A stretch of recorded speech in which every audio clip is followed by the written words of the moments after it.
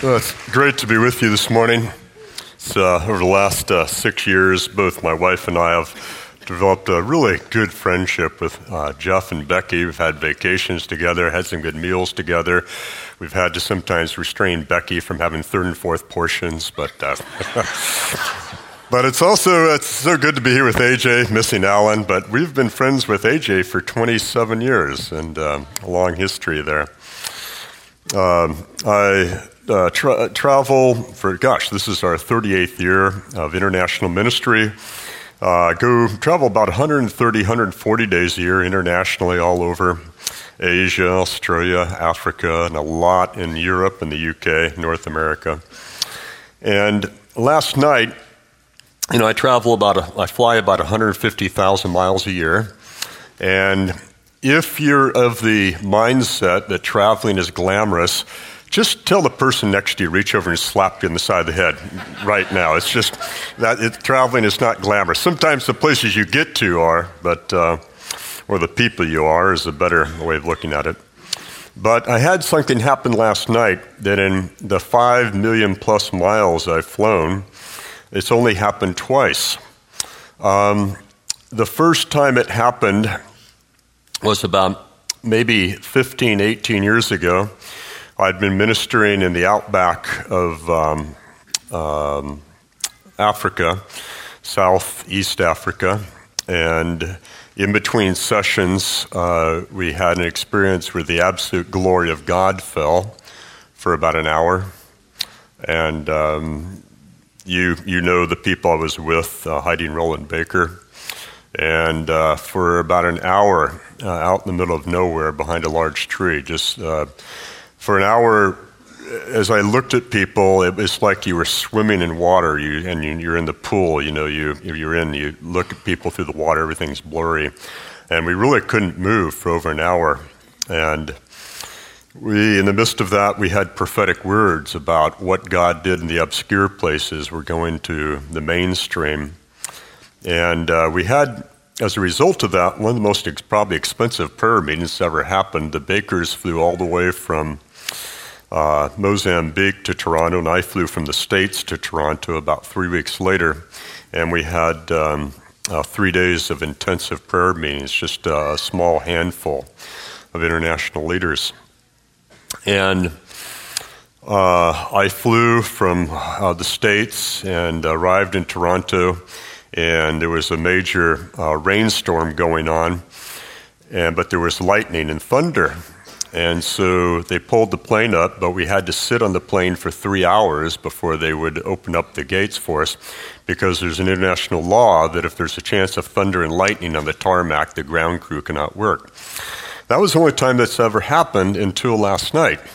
I flew from San Diego yesterday morning to Houston, and then Houston to Nashville. The plane was delayed because of a lot of weather, and finally we flew, and it's supposed to be a short flight. It took quite a bit longer because of the turbulence, did a lot of circling. And then we finally landed, and we sat on the tarmac for about 100 yards away from the gate for almost an hour, because of the threat of lightning and thunder, and just watching at the window, just sheets of water coming down. It says in Psalm 68 that when the presence of the Lord goes forth, the earth quakes and the rains come to the parched land. And I understand for several days, not just last night, but you've had a lot of rain. And about 2 weeks ago, as I began to pray into this time with you, I felt like God gave me a very specific word. And it really begins to come out of John chapter 2, the miracle, the first miracle Jesus did on earth as a man. And you know the story that he shows up with his disciples at the wedding party in Cana. And the wedding party is well underway. They've already drank all the wine. They're out of wine. And being a good Jewish party, they needed some more to keep going. And Jesus' mother comes to him. Jewish people are not the only people that do that, are they? But Jesus' mother sees him and says, "Son, they've run out of wine." And Jesus said to her, he made a theological and prophetic statement. He said, "Woman, my hour has not yet come." And he was indicating that the true wine of the Holy Spirit would not be released until, 3 years later, after his crucifixion, resurrection, ascension to the Father, when the Spirit was poured out. But his mother had this wonderful anointing of nagging. And she kind of reading between the lines, she looks at him and says, I know you just said something that was ecumenical, eschatological, prophetic, theological, that just went way over my head, but we have a need here. Would you do something about it? And so she said to the servants, fill these, or do whatever he tells you to do.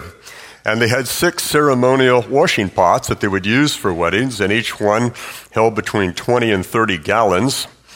And Jesus said, fill them to the brim with water. And so he fills them with water. He said, now dip your pitchers in, fill them up, and take them to the steward of the wedding, the man overseeing the wedding party. And as you know, if you've read it, if they dipped their pitchers in, it was still water. But somewhere between the journey of there and where the wedding party is, kind of like they were way down the hall into this building, and they're meeting with Jesus, and he says, now take it into the main wedding party, like in this room here. Somewhere on that journey, a miracle took place. And I'm not speaking specifically on miracles and healings, but let me encourage you in something that a lot of times when you pray for someone to be healed, or even the person prayed for, when they're not immediately healed, people are disappointed thinking, oh, God hasn't done that. But my experience is that probably 60-70% of most miracles and healings do not happen the moment the person's prayed for, but within the next 2 to 3 hours to 2 to 3 days.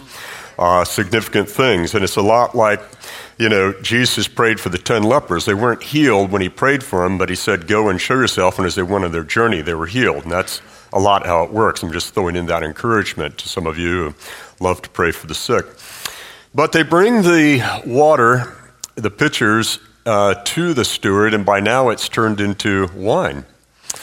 And he tastes it, and he sends for the bridegroom, who's paying for the bills, And he says, usually people serve the good wine first.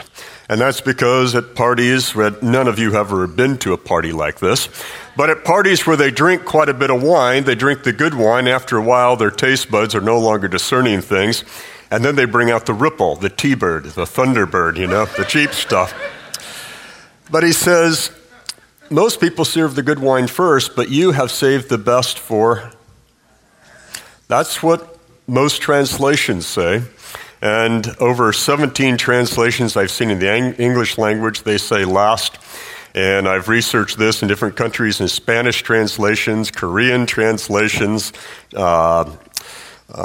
different Chinese translations in Norway and Sweden. Everywhere I go, I check this. And the majority of translations say you save the best for last. But in the better translations of this passage, and actually in the original language, that's not what it says. It says you have saved the best for now. I understand this is a rather subtle distinction, but I believe it's a critical distinction, particularly in our Western world culture where so much of what we do is working to the future. If you're in grades 1 to 12, you're going through high school, to get a job, get educated, or maybe going to college and university, 4 years, 6 years, whatever. It's to get that good degree so you can get a good job. And then you work your job, and maybe every week or every other week or at the end of the month you get commissions or you get a salary, you get a paycheck. You're doing what you're doing 5-6 days a week for something you're going to get down the road. And then you work and you work and you work. You maybe save money so in the future you can buy a house or have a vacation or, have a retirement. And so much of what we do, so much of our mindset is geared towards working toward the future. And that, in one sense, is very biblical because, God is like a farmer. He plants seeds and later on there's a harvest. But on the other side of the coin, the reality is there's only one moment in time you can experience the Holy Spirit, and that is right now. There's so many people thinking revival, a great breakthrough, it's going to come in 6 years, 6 months. But Jesus said, Do not say that the harvest is 6 months. The harvest fields are ripe today. Today is the day that we're to rejoice. Today is the day that the Lord has created. In Lamentations chapter 3, in the midst of his grieving for the destruction of Jerusalem that's gone on, Jeremiah proclaims God's compassions, his mercies, are new every day. David, in the Shepherd's Psalm, one of the most famous psalms in all the world, he said, surely goodness and mercy will follow me all the days of my life. And in praying about being with you this weekend, I felt the Lord speak to me so clearly that he's bringing a shift, and not maybe for some of you a dramatic shift, but he's bringing a shift because he wants Grace Center to be a now people. And I'm not saying you're not preparing for the future. I'm not saying you're not preparing for growth. I'm not saying you're not teaching, training, and all the things for the future. That's good. It's biblical. But today is the day to seek first the kingdom of God. Today is the day of breakthrough. And if we spend all of our time thinking the breakthrough is coming tomorrow, it's never going to come because you never get to tomorrow. You're always in today. And obviously there's some things, like in my wife and I, when we moved to Toronto and I left California in May of 1992, and the first week there, we'd arranged the timing to be there in time to do a prophetic conference with the small church at that point. And that first week in that prophetic conference, I saw Niagara Falls coming down of the city of Toronto in a vision. And it was a long prophecy when it was transcribed, but the Lord said by late 93, early 94, I'm going to pour out my spirit, and it's going to go from there to the nations. Toronto had never, ever experienced a major revival before. But our church took it and prayed into it, believed that word, and I preached it a couple times to our church and some other churches in Toronto.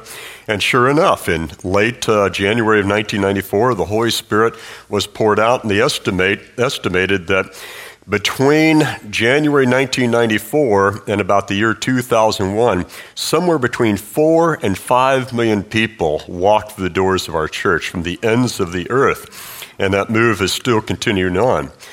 But it had to do with the living waters being poured out. What that story Jeff was telling you about, Kim and I had the privilege back, that was maybe 3 years ago, 4 years ago, no, maybe 5 years ago even. But Jeff's nodding his head like, yeah, whatever, Mark. But Kim and I, my wife, had the privilege of being with you, and we did a conference. I think we started Thursday night, Friday night, Saturday, and final meeting was Sunday night. And I kind of had the sense on Sunday night during worship that even going that long, 4 nights, we weren't going to be able to get all the Lord wanted to do. And I casually said to Jeff, we were living in Ohio at that time, so we'd driven down rather than flown. I said, Kim and I can easily stay another day or two. I said, why don't we pray about doing another meeting? And Jeff was sharing that possibility with the staff in that meeting Monday morning, and there was kind of a mixed reaction. People were glad for the conference, all got it done, but oh gosh, do we need another night? And then, that voice came out of Alan's cell phone that was muted, and there were no apps open. And I thought about it, if they'd had cell phones back in the day of Daniel, rather than God writing with his finger on the wall, it would have come out through a cell phone. We're just a little bit more high tech today.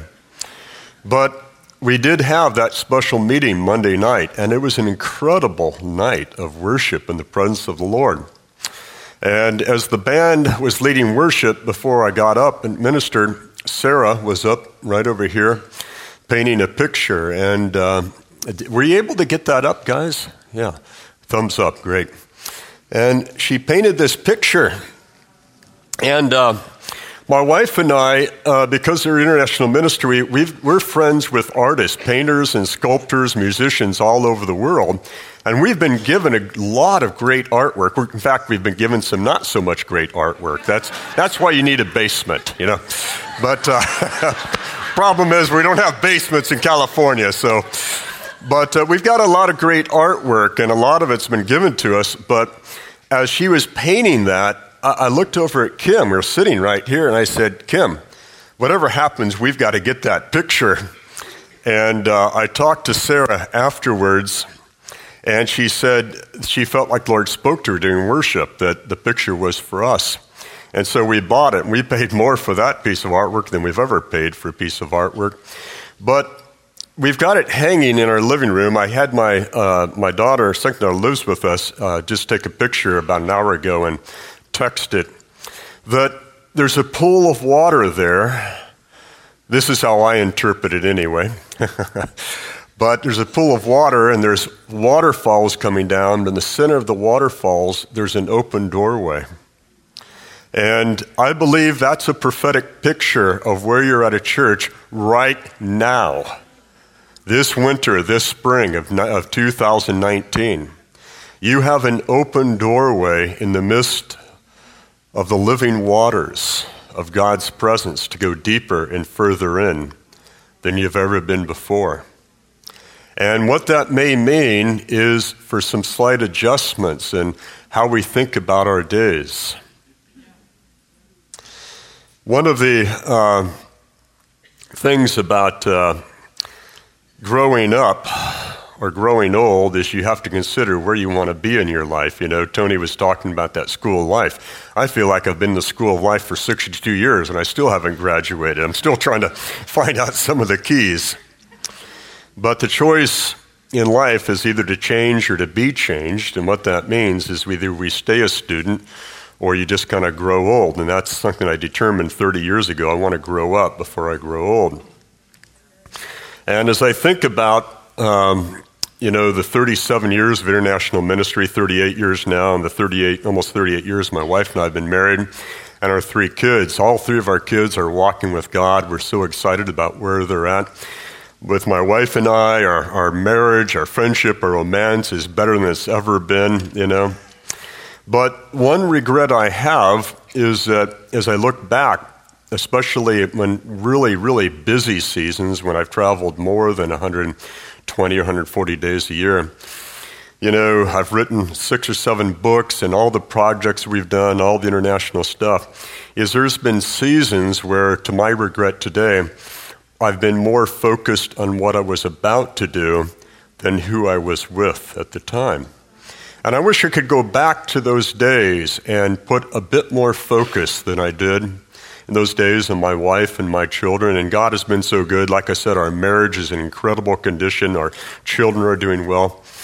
But I think possibly the one regret we might have in heaven is that realize there were certain opportunities we had, but we missed it because we're just so wrapped up in our little world. We missed the bigger picture of what God was doing in the kingdom. I want to qualify what I'm saying by just mentioning that I believe that when it comes to our marriages, our families, our jobs, our careers, our talents and abilities, whatever they may be, artistic or otherwise, that we're to do those to the glory of God. We're to pursue excellence in those. So what I'm talking about this morning is not shortchanging, the people around you, are not shortchanging your career. I believe one of the best testimonies we have a Christian is to do our job, no matter who we're working for, unto the glory of God. So I'm not talking about being irresponsible with the responsibilities God has given us. But what I'm saying that over everything, there's this one overarching thing that overshadows everything, and I believe God wants to allow to permeate everything we do, and that's the absolute wonder and glory of who He is. The absolute wonder and glory who He is. We all have certain Bible verses that are very meaning in a particular way to each of us. And one of the things that I often pray daily is a verse, just one verse really, out of Psalm 145. Sometimes I'll read Psalm 145 or read the whole thing through in my worship of the Lord in the mornings. But one verse particularly, Psalm 145, verse 3. Give thanks, praise the Lord greatly, for He's worthy of all praise. And then it goes on to say His glory is unsearchable. St. Augustine said this about the glory of God, that God is like this vast circle that no matter how far you journey in towards the center of that circle, you're never going to come to the absolute core of it. But he also said no matter how far you go to the outskirts of his glory, you're never going to exhaust it. Because again, as the psalmist said, his glory is absolutely unsearchable. Job said, God, we have barely touched the edges of your ways. There is an invitation right now, I believe, at this season for Grace Center. And I believe in kind of a low-key sense, we were picking up on that at that conference 5 years ago, that there's so much more God has for you. And Jeff and I, we talk every now and then on the phone. He's been telling me recently things have been happening in worship and healings and things like that. And just shared with me that, did you tell about the vision you had or about the earthquake? But as he shared that with me, and then what I experienced last night, this lightning and thunder right there at the airport, unable to get off, and you've had 5 days of rain, I guess. I thought immediately of Psalm 68, that when the presence of the Lord goes forth, the earth quakes, and the rains come to the parched lands. I want to challenge you that I think to a small degree maybe, but maybe a pivotal degree, the Lord may want to change some of our mornings. Now, let me qualify that. There's two types of people in the world. There's night people and morning people. I'm a night person. I'm at my very best at 9, 10, 11, 12 o'clock at night. I don't understand people that wake up at 5 o'clock in the morning. They're just buzzing without having any coffee. I just think they need to be slapped around a little bit. They're greatly annoying. Some people say there's two types of people in the world. There's people that say the cup is half empty, cup is half full, and then there's engineers who say, well, let's just redesign the cup, re-engineer it. But I maintain the two different types of people in the world are people that wake up in the morning and say, good morning, Lord. And then there's people like me that wake up and say, good Lord, it's morning. And, I grew up in kind of an Italian family. My angels aren't even on the move till they've had a double espresso about 9 o'clock, But for about a number of years now, maybe 5 or 10 years, but especially over the last few months, as I've been sensing different parts of the world where I've been, in Korea and different places, beginning to be some breakthroughs of the glory of God, the pure essence of who He is manifesting. I've been challenging myself in the morning that before I even get out of bed, reciting and praying out certain verses, such as I mentioned in Lamentations. And I'll say to myself, Mark, God's compassions for you are new this morning. I'll say, Mark, celebrate this day because this is the day the Lord has made. And I'll say, Mark, God's blessings for you are going to follow you all the days, including today. And then I'll begin to press in on that. I'll begin to spend some time, again, even before I get out of bed, just worshiping the Lord. And it may only be for 5 minutes or maybe even 3 minutes. This is not my regular devotion. But I've been challenging myself before I even get out of bed and stumble in the kitchen and get the coffee maker going, which is of absolute critical, primary, vital importance. But even before that, I'll spend some time just proclaiming Jesus, the wonder of who He is. And I'm being intentional about this because I'm wanting to wake myself up that I don't want to lose one opportunity, one kingdom moment of this day. Yesterday was a long day, and I told Jeff when, Jeff was very patiently just waiting in his car for about an hour and a half, finally we got there, and I said, Jeff, if I ever have to be locked up in a psych ward, it's going to be entirely due to too much time on airplanes. But, yesterday was a long day. Got a fairly early morning flight to Houston, then a layover there and delayed flight, and then the plane circled and circled over Houston or Nashville, and finally landed, and then sit an hour on the tarmac before they can roll up to the gate and all of that. And I just find that stuff very draining. But then we finally we were able to get a late night dinner, and we had a brief interaction with a gentleman about 60 years old, and he had 3 young guys with him at the restaurant before we were seated, and then they ended up being seated right near us. And I noticed that as their food was served, the man said to 3 guys, "Let's join our hands," and they all joined their hands and prayed a blessing over the food. I thought, "Oh, that's cool." And but as we continued, all of a sudden the Lord gave me a download. He gave me a prophetic picture for this gentleman. And I saw him standing in a high school basketball court, and the bleachers filled with about 200 or 300 high school kids, and him talking to them in a very casual but encouraging way about the love of God, but having a sense of self-worth and self-respect, and their lives being changed. And so they ended up paying their bill and getting up to leave shortly before we did, so Jeff and I jumped on that moment. And I got up and I said to them, "Excuse me, I don't mean to be strange, but can I say something to you?" And we'd already had a little bit of interaction before. He said, "Yes." And I said, "I'm a pastor." I said, "Sometimes God speaks to me about people," and I shared the vision with him. And he was really taken with this. And he says, "Well, actually, I already do that sometimes a little bit." But he said, "I'm going to take that to heart, and I'm going to walk away with that. Thank you."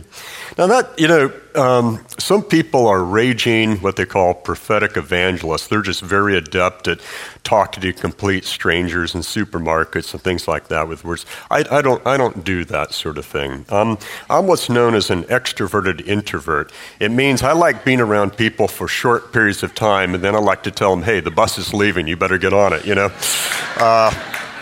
I enjoy being around people, but it's not necessarily where I get my energy from, if you follow me. But that's the sort of moment that, if I hadn't gotten up, a little bit early yesterday morning for getting ready to go to the airport and all of that, saying, "Lord, this is your day. You have created this day. It's for your glory. I'm celebrating it. Lord, this day I'm going to seek first your kingdom."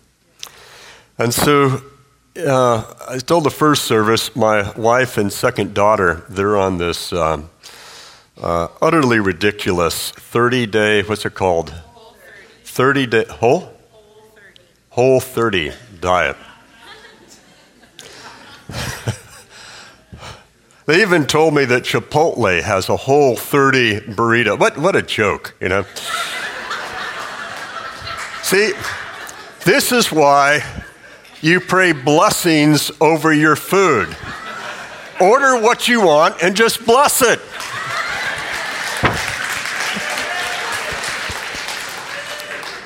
If my wife were here, I'd be in all sorts of trouble. A couple years ago, I was here, and Jeff and Becky took my wife and I out to it's just some classic Southern restaurant. We've got the fried catfish, chicken fried steak, the collards and greens.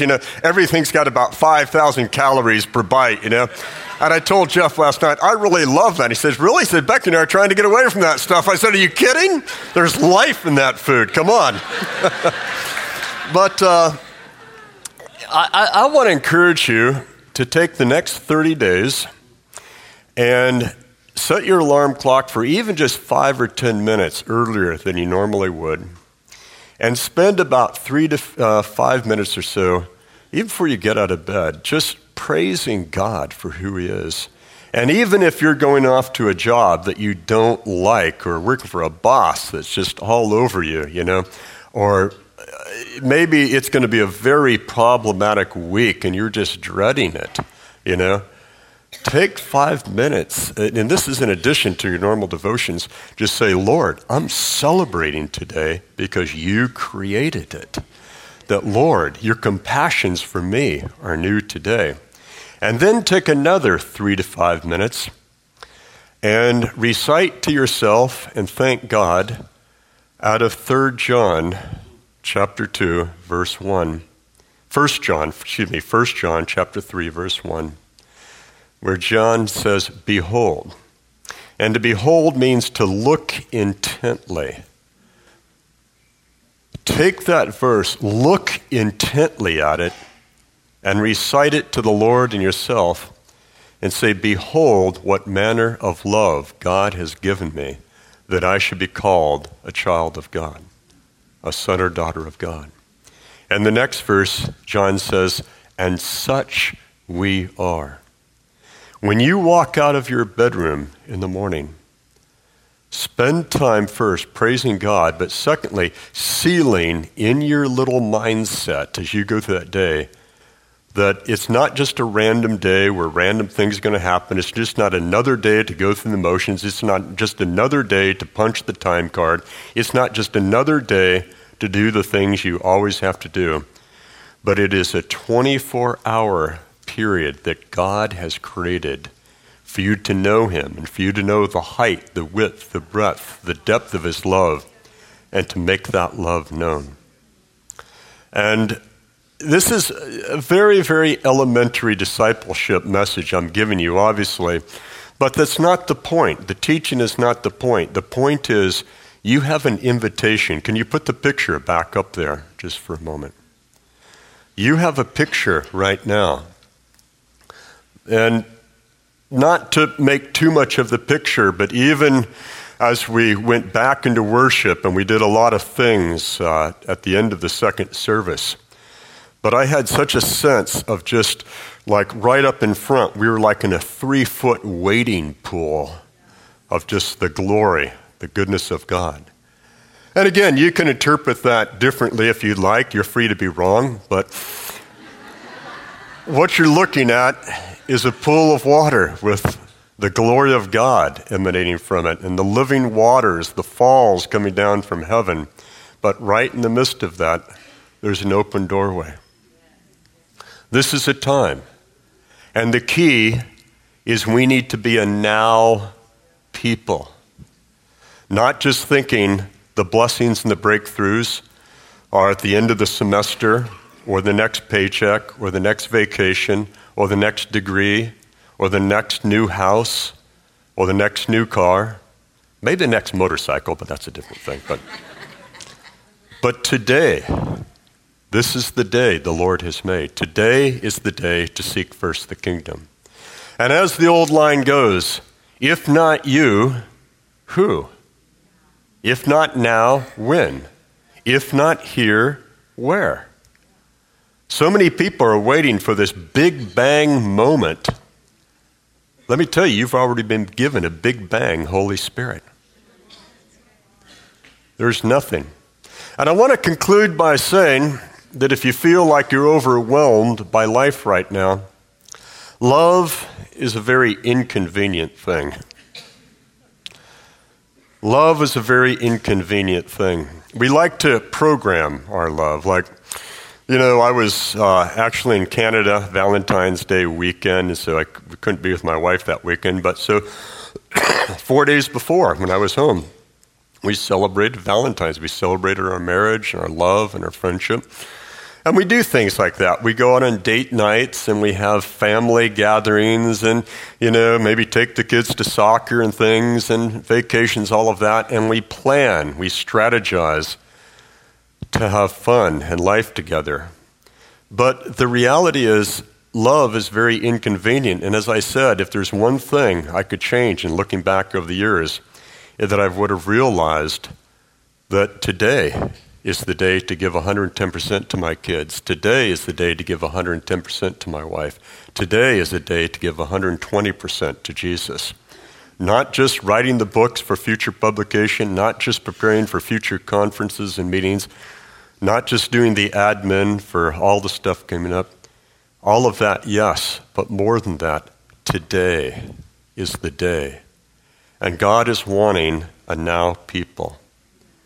And as I said, love is not convenient, but the cross was not convenient for Jesus, was it?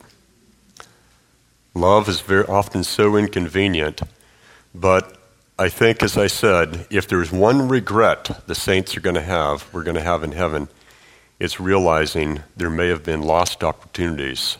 Even as Jesus looked at Jerusalem and said, Jerusalem, Jerusalem, I would have gathered you about me as a mother hen does her chicks, but you missed the time of your visitation. And I don't say that with any condemnation, and the fact that you're here today means that you're right on time.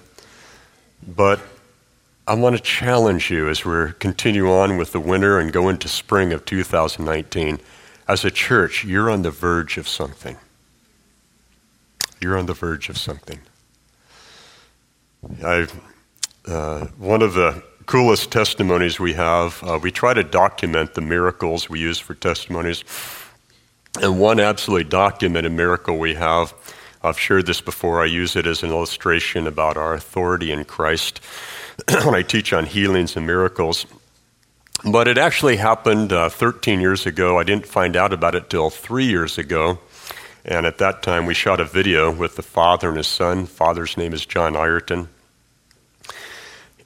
We had done 4 nights of meetings in a church in California, a lot of ministry every night, getting out late out of there, 11 o'clock every night. And after a lot of ministry for the 4 previous nights, I was tired and I was walking out the door the last night. Almost everyone's gone, and a father walks up to me with his, at that time, 12-year-old son. And he said, do you have one more prayer left in you? And I said, well, what's the need? And he said, well, my 12-year-old son has been a severe epileptic for 5 years now. He has severe seizures, 2, 3, sometimes 4 nights a week. He's slowly turning into a vegetable. He can't function he's functioning less and less, and his whole life is going down the tubes, but my wife and I believe God will do a miracle. I didn't have any faith in me at that point. I'd used it up, but I love that story in the book of Acts where Paul looked intently at the eyes of a young man, saw that he had faith to be healed. Jesus saw the faith of the 4 friends who carried in the paralyzed man, so he healed him. I wasn't experiencing faith that moment, but I saw the Father was filled with it. And so I prayed. But in the testimony, you'll hear the Father say, I was angry at you because I brought my son every night for 4 nights when he should have been home in bed because that's when he gets seizures. I kept thinking you would have a word of knowledge about epilepsy, but you didn't. And then when you finally prayed for my son, all you prayed was for 10 seconds, and then you just left us. You walked away. And he said, you put your hand on his back and said, in the name of Jesus, I rebuke the spirit of affliction called epilepsy, and I bless your whole nervous system to be healed. And you just walked away. He said, I was angry. But at the end of the week, the parents realized it was the first week in 5 years with no seizures. At the 5-week mark, the neurologist who'd been working with this young man for 5 years did extensive testing. And he said, I've never seen or heard anything like this. We cannot find any trace of epilepsy. And when I met this father and son, the son is now 23. He's a United States Marine. He trains young recruits in physical fitness. His medication when he was suffering epilepsy was so strong that it took 2 years to slowly decrease it once they determined he no longer had it. And he went from becoming a vegetable, he learned how to swim. He made the high school swim team, he made the water polo team, he learned how to surf. And it's so cool because the very areas where the enemy tries to wound us at, God will use us for his glory. Yeah. But it was not a convenient time. And so you can tell me all the stress you're under right now, and I feel sorry for you, but on the other hand, I don't give a rip. Because this is the day the Lord has made. His compassions for this season are new. They're fresh. They're nothing you've ever experienced before. And his goodness and mercy as you go on with them are going to follow you this season in just an amazing way. Let's stand and let's have the band come out. Turn to the person next to you and say, excuse me. Now say to them, normally when I'm about to experience the glory of God, I need more room than you're giving me right now.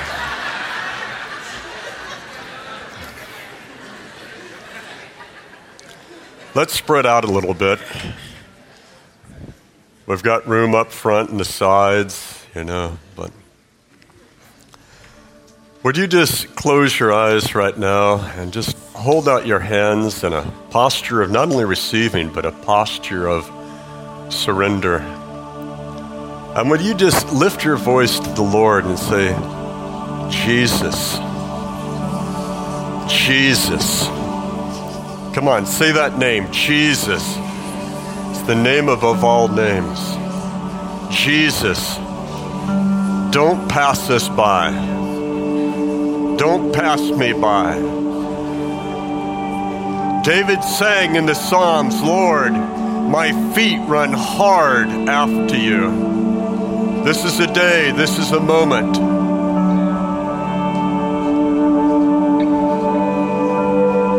Let's pursue the wonder, the excellence, the majesty, the triumph, the beauty of who Christ Jesus is. The perfect reflection of the Father. He is the Word, the Father made known. He's absolutely pure, absolutely compassionate, absolutely kind, absolutely holy. He is all powerful. Everything that exists has been created by Him and for Him. Go ahead, call out that name, sing out that name, shout out that name. Just lift up that name. And we say, Jesus, this is the day. This is the day that you have created. We rejoice in it. This is the day you have created. We rejoice in it. Your compassions are new this day. Don't pass us by.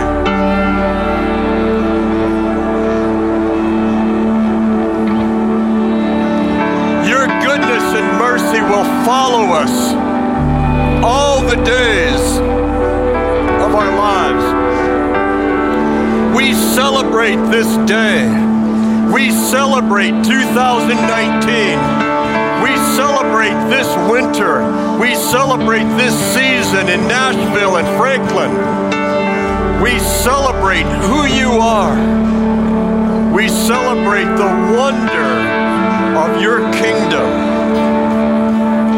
Go ahead, just speak out that name, sing out that name, Jesus. Just go ahead and just sing out the name of Jesus.